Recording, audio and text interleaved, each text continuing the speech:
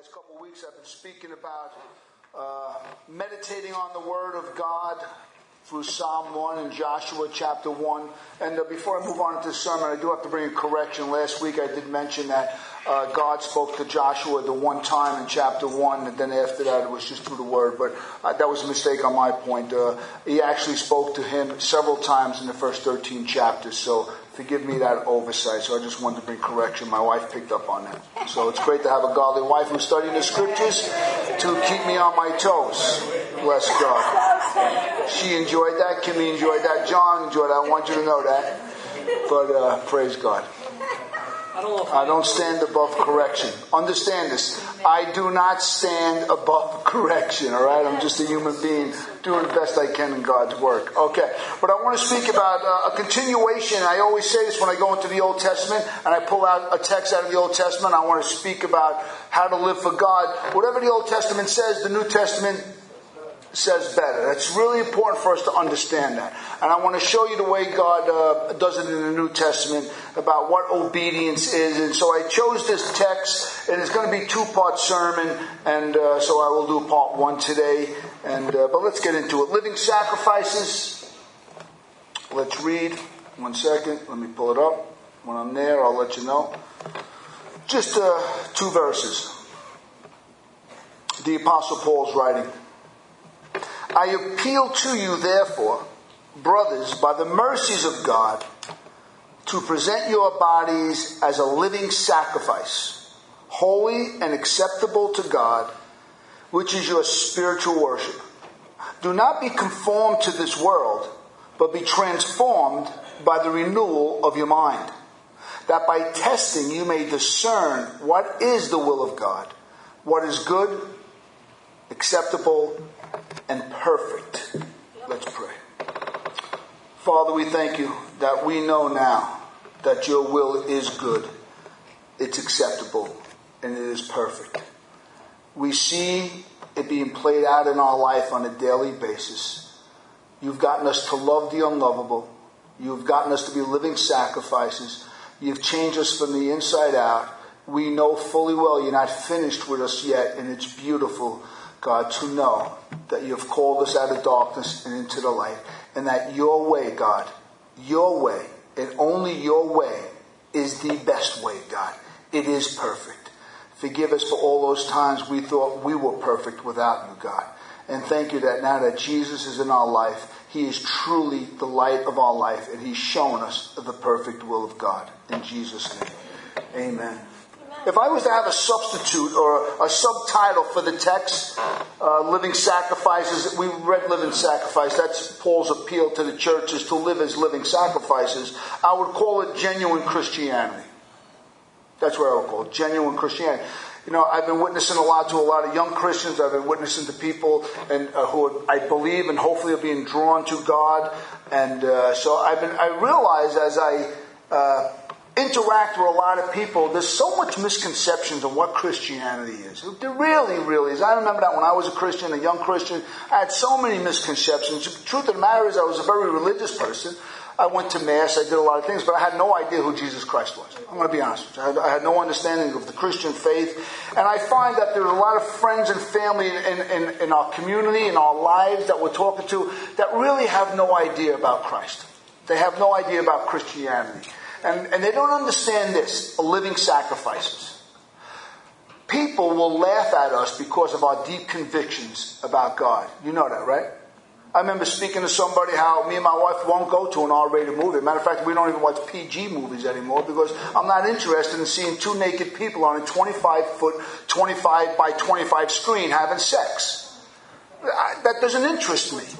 And then you try to sit there and make it sound like, oh, I'm so sophisticated, that I'm above the base nature, that's not arousing to me. Let me tell you now, it arouses me, and I don't like it. I'm a man like anybody else. Are you with me? And people, they laugh at that. They think, oh, you Christians, your Bibles, you're all crazy. You know, because we're living sacrifices. And that is the discontinuity in the community. They don't know what genuine Christianity is. They think because you go to church and then you do what you want to do, it's Christianity. Guess what? It's not. We're going to find out what genuine Christianity is and why we do the things we do. Why I don't want to curse no more. Why I don't want to watch that stuff. Why I don't talk a certain way no more. Why I don't live a certain lifestyle no more. That all my friends and acquaintances, it's been many years, 30 years for me, so a lot of those people understand who I am now. But when you're a first-time Christian and all of a sudden you got these new Christian attitudes and these new values about life, the world doesn't understand us. They really don't. And we're going to explain why. How many people want to know why? Okay, we're going to explain that why. Most people in this room, or even in this northeast portion of the United States, know to some extent what cultural Christianity is. Cultural Christianity is what most of us come out of. It's just a cultural thing. You're born into Christianity, maybe a Protestant, maybe a Roman Catholic, maybe Greek Orthodox. It's like being known as, hi, my name is Brian, I'm Irish and I'm Catholic. Or my name is Terry, I'm Syrian and I'm Orthodox. Or my name is John and I'm a Protestant Presbyterian. And so cultural Christianity is just, it's a name. It's a religious cultural marker that defines something about you. But it's not genuine Christianity. Make no mistake about that. There is a major difference about what we're going to read tonight or what we just read and what genuine Christianity really is against what cultural Christianity is. Was anybody a cultural Christian at that time besides myself? Did you go to church and go through the motions but nothing would ever change in your life? You didn't really care what your actions, you didn't care about sin, you didn't do this. You were religious, you went to church once in a while, but really at the end of the day you lived for yourself. That's not a living sacrifice.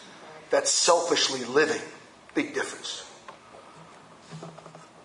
But when it comes to actually and accurately explaining what they mean, they have no idea what the Bible says about Christian religion, the cultural Christian.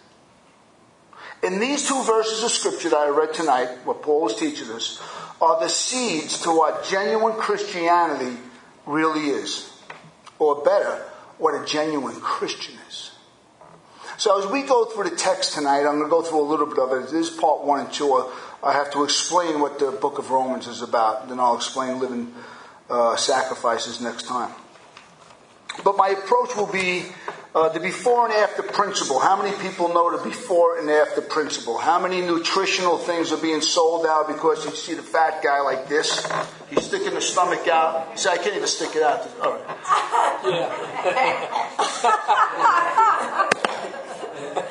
But then he's sucking it in like this. That's the before and after picture. You know, they got this big thing because they're trying to sell you something. There's the girl, she's 300 pounds, and all of a sudden she's in a bikini because she went on a 7-day diet. She ate grapefruit for 7 days, and all of a sudden, the before and after. So we understand that, but understand, Paul is using a before and after picture here. So before we can really understand what Paul is saying in these two verses of what a genuine Christian is, we need to understand the 11 chapters that precede this verse. The 11 chapters that we precede this is how someone becomes a Christian. That's what's important. Chapter 12 to 15 is what it is to live as a Christian. But chapters 1 to 11 is how and why someone became a Christian. We spend too much time putting the cart before the horse. You ever hear the expression? The cart before the horse. Before you can live like a Christian, you have to become a Christian. You got to be saved. You got to be redeemed. You got to be born again. You can't ask someone to do something when they're not equipped to do it. So when Paul says, I urge you, brethren, by the mercies of God, to offer yourself as a living sacrifice, he is telling them to do something which they are equipped to do. You can't tell a fish to walk. You can't tell someone who doesn't know how to swim to just jump in the ocean and swim. You have to learn. You have to be equipped. And the first 11 chapters of Romans teaches us what it means to become a Christian.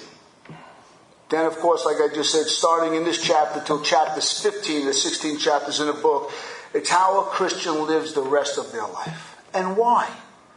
I don't want you to miss this. The why we live is absolutely beautiful.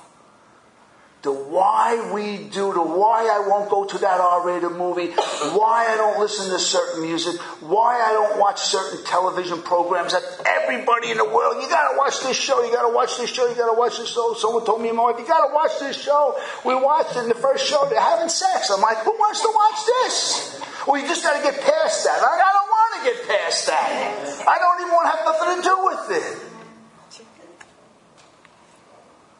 But why? When you know what Jesus Christ and God the Father and the God the Holy Spirit has done for you, you will want to be a living sacrifice. When you understand how awesome God is, the only natural response was, God, I want to live for you. It's the only natural response. That's genuine Christianity. If you think you're coming here to hear New Testament rules and regulations, do these 10 things and you'll be a better husband, do these 5 things, forget about it. You'll never make it. You'll never make it. I'll be starting with the word therefore in chapter 11. Can we pull that up there for a second?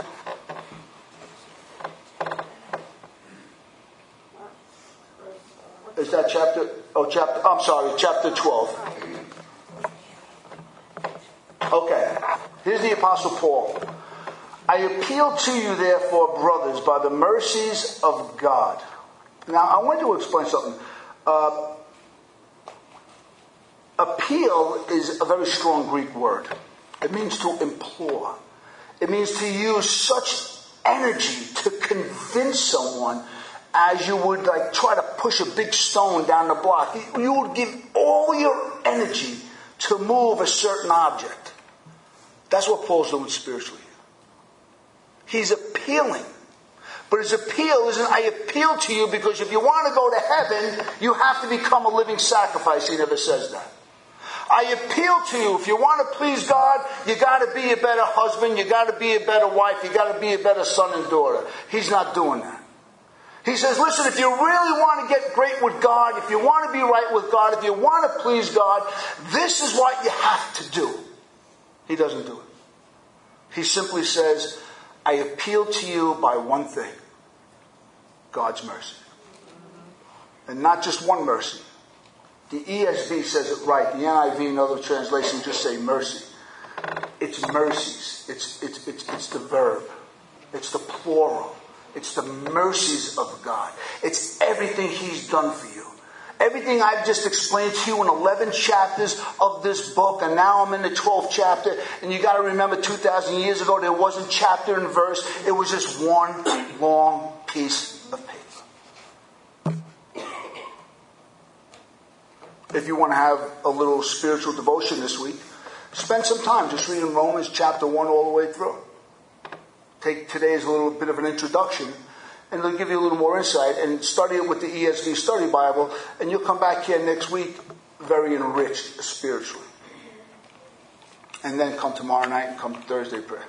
I urge you by the mercies of God, come to prayer Thursday night. How's that? I urge you by everything God has done for you to get out of the couch and come to prayer. How's that? These mercies, which are the only leverage Paul uses to appeal, starts in chapter 1. I want to go to chapter 1. I want you to follow with me as I go and explain the first 11 chapters to the best I can before we get into chapter 12, which I'll pick up in the second series. Paul says this starting in the 16th verse. Chapter 1. This is God's spiritual indictment against humanity. Paul is speaking as a New Testament prophet. Listen to what he says. For I'm not ashamed of the gospel, for it is the power of God for salvation to everyone who believes, to the Jew first and also to the Greek. For in the gospel the righteousness of God is revealed from faith to faith. As it is written, the righteous shall live by faith. For the wrath of God is revealed from heaven against all ungodliness and unrighteousness of men, who by their unrighteousness suppress the truth. For what can be known about God is plain to them, because God has shown it to them. For His invisible attributes, namely his eternal power and divine nature, has been clearly perceived ever since the creation of the world, in things that have been made, so they, humanity, are without excuse. For although they knew God, they did not honor him as God or give him thanks to him, but they became futile in their thinking, and their foolish hearts were darkened. Claiming to be wise, they became fools, and exchanged the glory of the immortal God for images resembling mortal men and birds and animals and creeping things. We can go on and on and on. Hopefully you'll go home for this. But we see here the birth of idolatry, and it abounds in these verses. And afterwards we didn't read it, but there's the characteristics of idolatry, which is sexual immorality. It always follows idolatrous behavior. So somebody was telling me, but I'm not an idolatrous behavior. So do you look for the idol or do you look for the behavior? The behavior tells sometimes where my heart really is. If there's righteous behavior, then I am right with God. If there's unrighteous behavior, guess what? I'm acting more like a pagan, an idolater, who's traded in the glory and the image of God. So idolatry is abounding in here. Paul says this: man has no excuse. That's the indictment. No human being can stand before God and say, I didn't know. Paul just took that off the table. Every man is summed up. But then you would say, what about the good man? There are good people in the world. Not everybody's a pagan idolater. There's a lot of good people in the world. And that's a real question. So Paul answers that in chapter 2. Listen to chapter 2. It speaks of the moral man who has still many blind spots. Anybody here got blind spots? You better say yes. Okay. Therefore, you have no excuse, O man, every one of you who judges. For in passing judgment on another, you condemn yourself, because you, the judge, practice the very same things. We know that the judgment of God rightly falls on those who practice such things. Do you suppose, O man, you who judge those who practice such things, and yet you do them yourselves, that you will escape the judgment of God? Or do you presume on the riches of his kindness and forbearance and patience, not knowing that the God's kindness is meant to lead you to repentance? But because you are hard and impenitent in heart, you are storing up wrath for yourself on the day of wrath, when God's righteous judgment will be revealed. He will render it to each one according to his works. You see, what the moral man does not know about himself is that he still has many, many, many flaws. Even a good man, even a good woman, still has many flaws. And one of those great flaws is to judge other people while you still got your own flaws in your own heart. That is a real problem in the world today. Amen? It was a problem back in Paul's day. And Paul's addressing this. Because people would have said, but Paul, that's why he says, oh man. It's a rhetorical device. And what he's saying, there's people out there that tell me, Paul, not everybody's bad. And he was right. There were many Stoic philosophers that preached the moral message. But God's looking for perfection. Yes. And what Paul is saying here, God judges the judgments of the heart. And this is a big one. When you find out, and I find out that God has jurisdiction over the thought life. We're all running around thinking sin is an act of this. Sin is in the heart. That's original sin. It's in the heart. And we can easily sit there and sell ourselves as some great moral human being, but yet I'm judging people, I'm prejudiced, this one I don't like the way they dress, I don't like the way this one eats, I don't like the way this one does. And we think that we're righteous. And Paul's saying, be careful. God sees that judging heart. And you know what Jesus says? Be careful that you judge, otherwise you will be judged. So Paul just, how can I say, he pulls the rug out from underneath the moral man who thinks he's got his act together, not realizing that God judges the secrets of the heart. Isn't that a scary thought? Not scary to me no more. God knows everything about me. And it ain't no good. Matter of fact, it's not very much good. but he accepts me, he's forgiven me, and he's working on that part of me. Amen? Isn't that wonderful news? Yes. But he moves on now. Moving into chapter 3, he starts to talk about all humanity. He's summing up the first 3 chapters. He's summing everything up. He's summing up the Jew and the Jew, the moral man, the pagan man. He says this now, starting in chapter 3, verse 9. Paul says, "What then? Are we Jews any better off? Not at all. It's not just the moral man who needs God. It's not just the pagan who needs God. He's saying the Jews, we need God too. No, not all. For we have already charged that both Jews and Greeks are under sin. As it is written, none is righteous, no, not one. No one understands, no one seeks for God. All have turned aside. Together they have become worthless. No one does good, not even one. Their throat is an open grave. They use their tongues to deceive. The venom of the asp is under their lips. Their mouth is full of curses and bitterness. Their feet are swift to shed blood. In their paths are ruin and misery. And the way of peace they have not known. There is no fear of God before their eyes." These verses cover all our human faculties, the mind, the heart, the mouth, the hands, the feet. What Paul is saying on his indictment against humanity, against the moral man, against the religious man, all human beings have fallen short of the glory of God.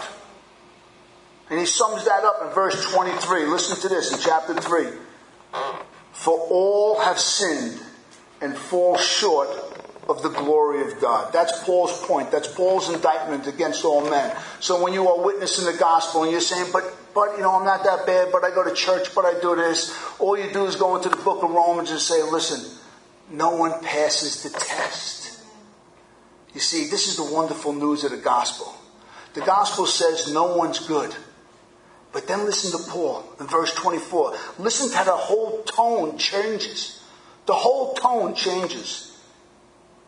"And are justified by his grace as a gift." Salvation's a gift. Through the redemption that is in Christ Jesus. You see, there are people, when I'm speaking to them about Jesus, they never get to this point. As soon as they hear about sin, as soon as they hear about God's indictment, as soon as they hear about no one's good, no, not one, that all are, they can't go on any further. They don't want to hear it. They shut their mind, they shut their heart. But for us who continue to listen, and we hear the indictment, Brian Martin, you're just a garden variety sinner. You're part of a world that doesn't seek God. No, not one. You, Brian, are part of everybody else in humanity. You've all fallen short of the glory of God. And then we say, but what must I do? Believe in the Lord Jesus Christ and you shall be justified.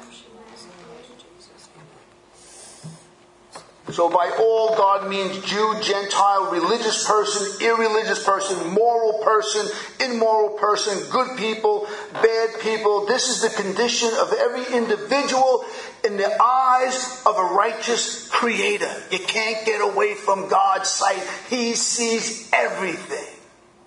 He knows everything. He forgets nothing. And this is the God who has zero tolerance towards all sin. But Paul is quick to point out that salvation is a gift from God. Whether the Jew or the Gentile, the bad or the good, the religious or irreligious, the moral or immoral, the good person, the bad person, it is a gift. Salvation is a gift. Christianity is a gift. Eternal life is a gift. Listen to how Paul says it again. And are justified by his grace. It means you don't deserve it. But he gives it to us.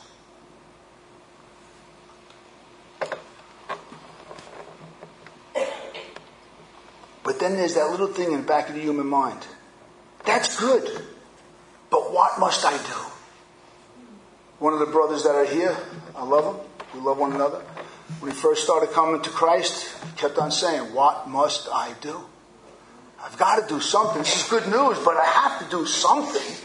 You're telling me, what can I do? I have to earn it. I have to do something. We're such a performance-based creature, aren't we? Yes. We really have this performance-based. If my wife is going to love me because I do A, B, C, and D, and we're all going to love one another because everybody's doing the to-do list. So that's how we love each other. They all got it down. We'll never do the to-do list perfectly for God. It's a gift to us. His salvation is a gift to us. You cannot earn it. Humans like to earn things or try to base salvation on something eternally good within them. But chapter 4 tells us something different. Listen to how Paul says it in chapter 4. He's using an Old Testament example of the father Abraham. And Paul explains this. What then shall we say was gained by Abraham, our forefather, according to the flesh? For if Abraham was justified by works, he has something to boast about, but not before God. For what does the scripture say?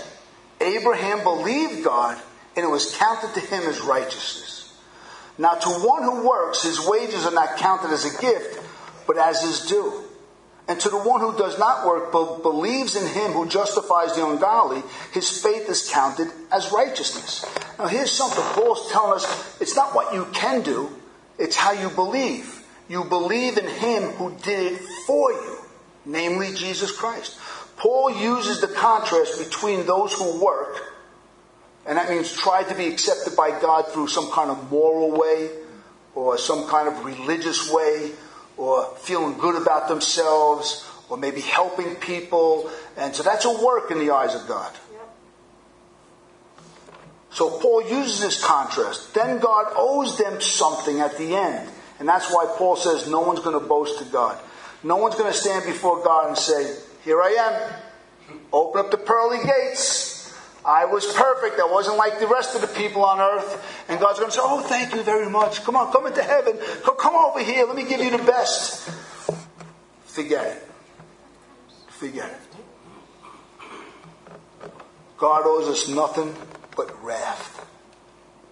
He's a just, righteous God who has zero tolerance towards all sin and those who commit it. Period.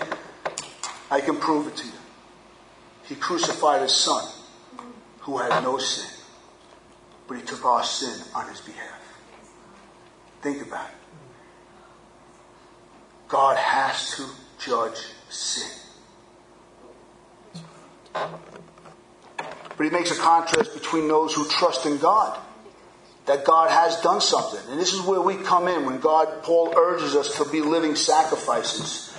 This is where we come in as a genuine Christian.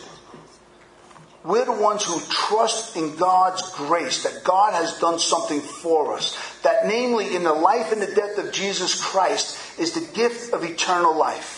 And that the only thing a human being can do now is stop trying to please God in the flesh, trying to be good with all their blind spots, and just simply come to Jesus and say, Lord, I need forgiveness of all my sins. I repent and I trust that Jesus Christ died for me. This is the one who God forgives and blesses in this life and the next. In the same chapter, Paul uses another Old Testament example of this person. Listen to King David.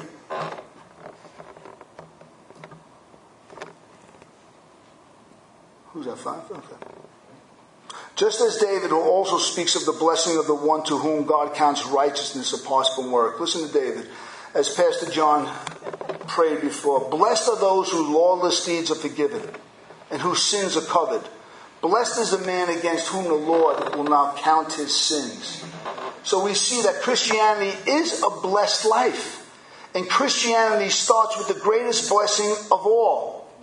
Forgiveness of our sins. Now, as Christians, we say, oh, the forgiveness of our sins, we know that. But you know, when God forgives us of our sins, He takes away the shame. He takes away the guilt. That's the stain of sin. It's there. And all of a sudden, we want to live for the Lord. We want to love the Lord. We can accept His grace. We can accept His mercy. We accept His forgiveness.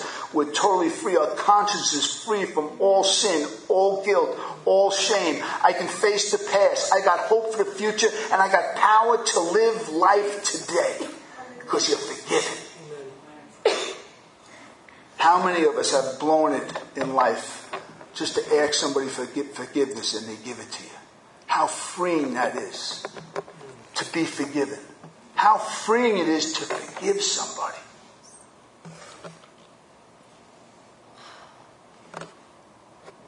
So we see that Christianity is a blessed life. As David said, and this great blessing starts with forgiveness. The just and righteous God who has zero tolerance towards all sin and those who commit it sent Jesus to take our place. This is the gift of eternal life. Listen to chapter 6 as we're going along. These are the mercies of God. There's not one mercy. There's mercies of God. For the wages of sin is death,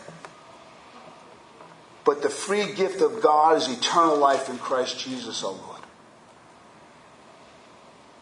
Going into chapter 8, he sums up chapter 6, 7, and 8. Sums up some of the finer points of spiritual life. And it introduces us to the ministry of the Holy Spirit. By using another contrast, Paul shows us two distinct ways of life. Two polar opposites. In chapter 5, 8:5, For those who live according to the flesh set their minds on the things of the flesh. Those are the people who are not born again. You can go to church all you want. You can try to be good all you want. But if you're living under your own desires, if you're living under your own passions, if you're trusting in yourself to be a better person, the Bible calls that living in the flesh. And those who live according to the flesh can never please God. But then he goes on, but those who live according to the Spirit, those who have been born again, they set their minds on the things of the Holy Spirit, the things of God. And that's why, when I opened up in an introduction, and our friends don't understand why we're living sacrifices, and why I won't watch certain things, I won't read certain things, I won't hang out with a certain type of person, I won't do certain things anymore, I don't go near it, I won't touch it, and people think that's strange, is because the Spirit of God lives in the believer now. The difference between these two groups are the first never truly asked for forgiveness. The other group did and received the blessing, as God said to David. Blessed are those whose lawless deeds are forgiven and whose sins are covered. Blessed is the man against whom the Lord will not count his sin. The forgiveness of sins would be meaningless unless God himself told us and shows us. Let me explain that. And this is what Paul is getting to in chapter 8. Which he does because we are blessed with God. We have the Holy Spirit now in us. And myself and every true Christian, when you know you are saved, when you know you are redeemed, when you know you are born again, you know intuitively that your sins are forgiven and you have eternal life. You look at the book and you look at the Bible and you say, praise God. Now I know what it means to be a Christian. I'm a forgiving man. I'm a forgiving woman. I'm forgiving of every transgression, every thought, everything. That's God's job. In chapter 9 to 11, Paul shows us of the mysterious work of God behind everyone who is saved. The mysterious work of God. Did you ever really come to think, how did I get saved? Did you really ever think why all of a sudden you put the brakes on and said, I want to live for God? Paul shows us in chapter 11, he sums up 3 chapters in this one verse of Scripture, 5 and 6. So too, at the present time, there is a remnant chosen by grace. But if it is by grace, it is no longer on the basics of works. Otherwise, grace would no longer be grace. Paul closes this section of Romans, that's 11 chapters. He closes it with a doxology about God's incredible wisdom. Listen, this is Paul. After writing 11 chapters, he almost goes into a frenzy. It's like he's raptured up into heaven, and he just cries out, "Oh, the depths of the riches and the wisdom of God! How unsearchable are his judgments, and how inscrutable is his ways." He goes on to say, "For who has known the mind of the Lord?" Nobody. Who has been his counselor? Nobody. Who has given a gift to him that he might be repaid? No one. For in him and through him and to him are all things. Paul goes, "To him be the glory forever and ever. Amen." So when Paul says, "Therefore, my brothers, I appeal to you by the mercies of God," that's what he means. That might not seem like much, but this is why we live for God. This is true Christianity. We live for God as living sacrifices because of everything that God has done for us. So when people are laughing at me or mocking you because you have deep convictions and values about life now, and you won't even be caught in an elevator with a woman by yourself, or you won't do this, or you're not going to watch an R-rated movie, or you don't dress a certain way, you don't act a certain way, you don't talk a certain way no more, you don't go to certain places anymore, and they look at you and say, "Well, I go to church and I don't do that." Well, it's because you're not a living sacrifice. The reason we choose to be a living sacrifice is because of our 11 chapters. God has poured out his mercy, and he has shown us how much he loves us. Are you with me? Amen. These are the mercies that change us.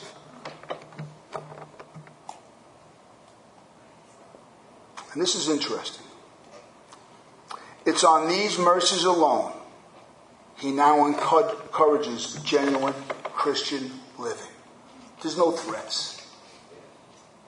If you ever go to a church and they're basically threatening you to change your life, get out of there. Jesus came because we can't change our life. Our whole life rests in these 11 chapters of this great gift. And when we're slow to change, is anybody slow to change in here? We go back to chapter 2. And we remember those words. Don't forget, it's God's patience and love and kindness that lead us to repentance. God is patiently and long-sufferingly watching over us whom he loves, changing us from the inside out. But Brian, it's been going on for decades. Don't worry. God has more patience than me and you. How many people still need deeper work in their hearts? God is slow. He is patient. He's doing something. Hold on. Whatever you do, don't try to change yourself. And whatever you do, don't make a promise to God. Just go back to chapter 1 and say, that was me. Go to chapter 2, say, that was me. Go back to chapter 3 and say, God, I accepted the gift of eternal life. Go back to chapter 8 and say, God, let the Spirit change me from the inside out. Go back to chapter 11 and say, God, you chose me by grace. I'm holding on tight. Now, God, by your mercies, I believe you're going to change me. That's Christianity. Don't make a promise. Don't say you'll never do it again. Don't say this is the... Don't go there. Go to God, maybe confess to somebody. If you're girls, get a couple of girls around you.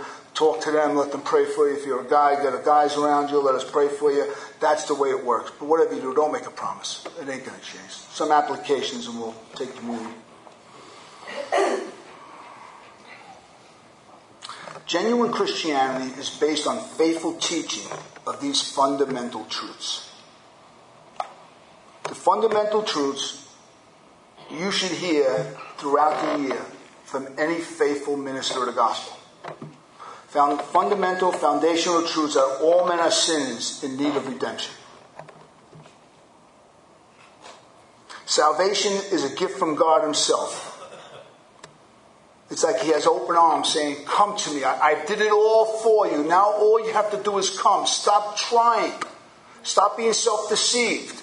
Don't listen to other people anymore. Just come to me and I will save you. I will forgive you and you shall be that blessed man. You should be that blessed woman whose sins I do not count against you anymore. Jesus paid our sin debt in full. We can add nothing to it today or anywhere else. You can't enhance it. Jesus alone saves. No religious resume will do it. No cultural Christianity can do it. Nothing can ever do it. Only Jesus saves. Christians are now led by the Holy Spirit, and it's an inside job. And God has chosen you by sheer grace. Make no mistake about it. Don't look inside to say, well, God chose me because He saw. He sees one thing, sin, period. We offer nothing to God.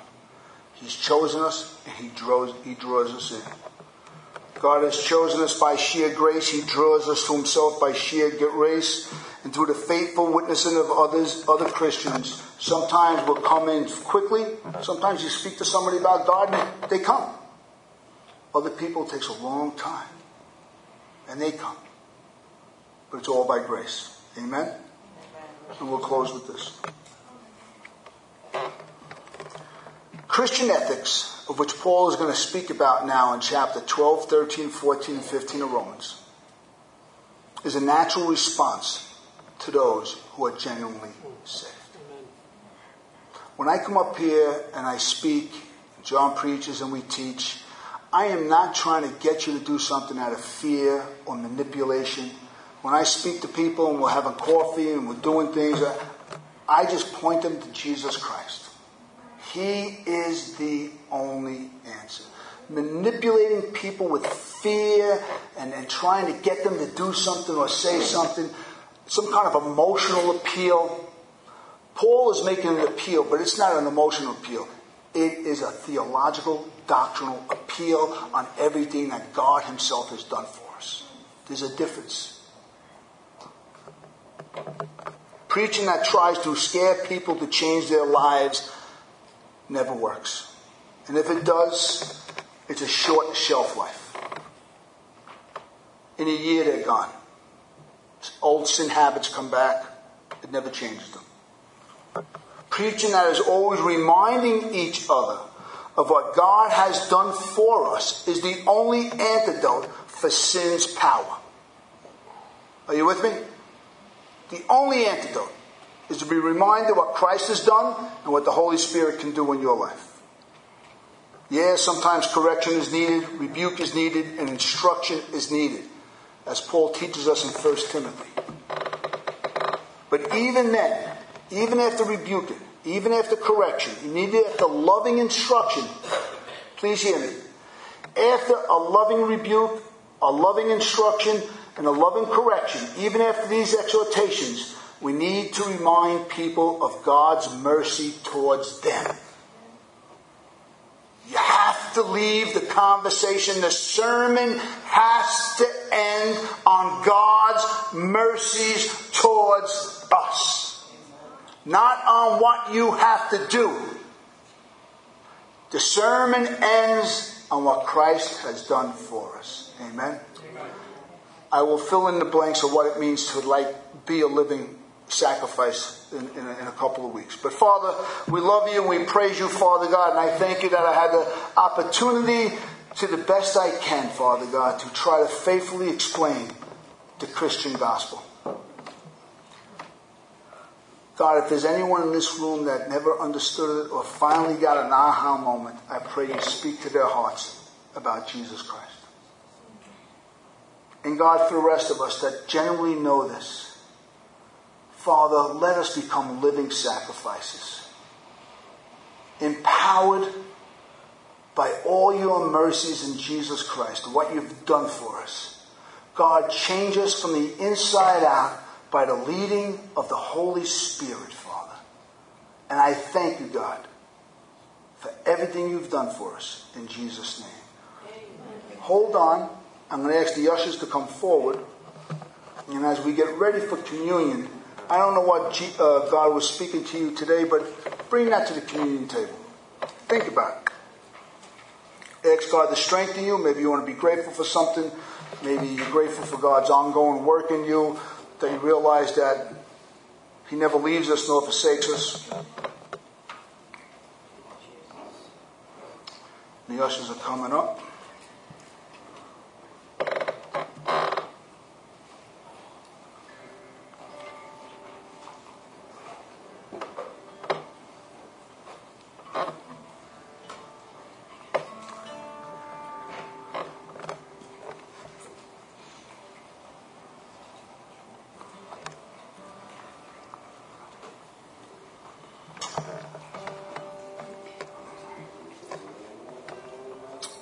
Father, prepare our hearts to take of communion. Let us be mindful of all the mercies you have done for us, God, that you chose us. You gave us of your Spirit. You've forgiven us of our sins, Father God. And now we're co-heirs with Christ, and we have the spirit of sonship within us, God. Help us to love you and to love one another, Father God. And as we partake of this, infuse grace into our hearts, God. You're so kind. You're so good to us, God. Forgive us all our failures and our imperfections, God, and our sins, God. Lord Jesus, come and strengthen us once again. Yes, Lord Jesus, come and strengthen all of us once again so that we can truly live as living sacrifices. In your name I pray.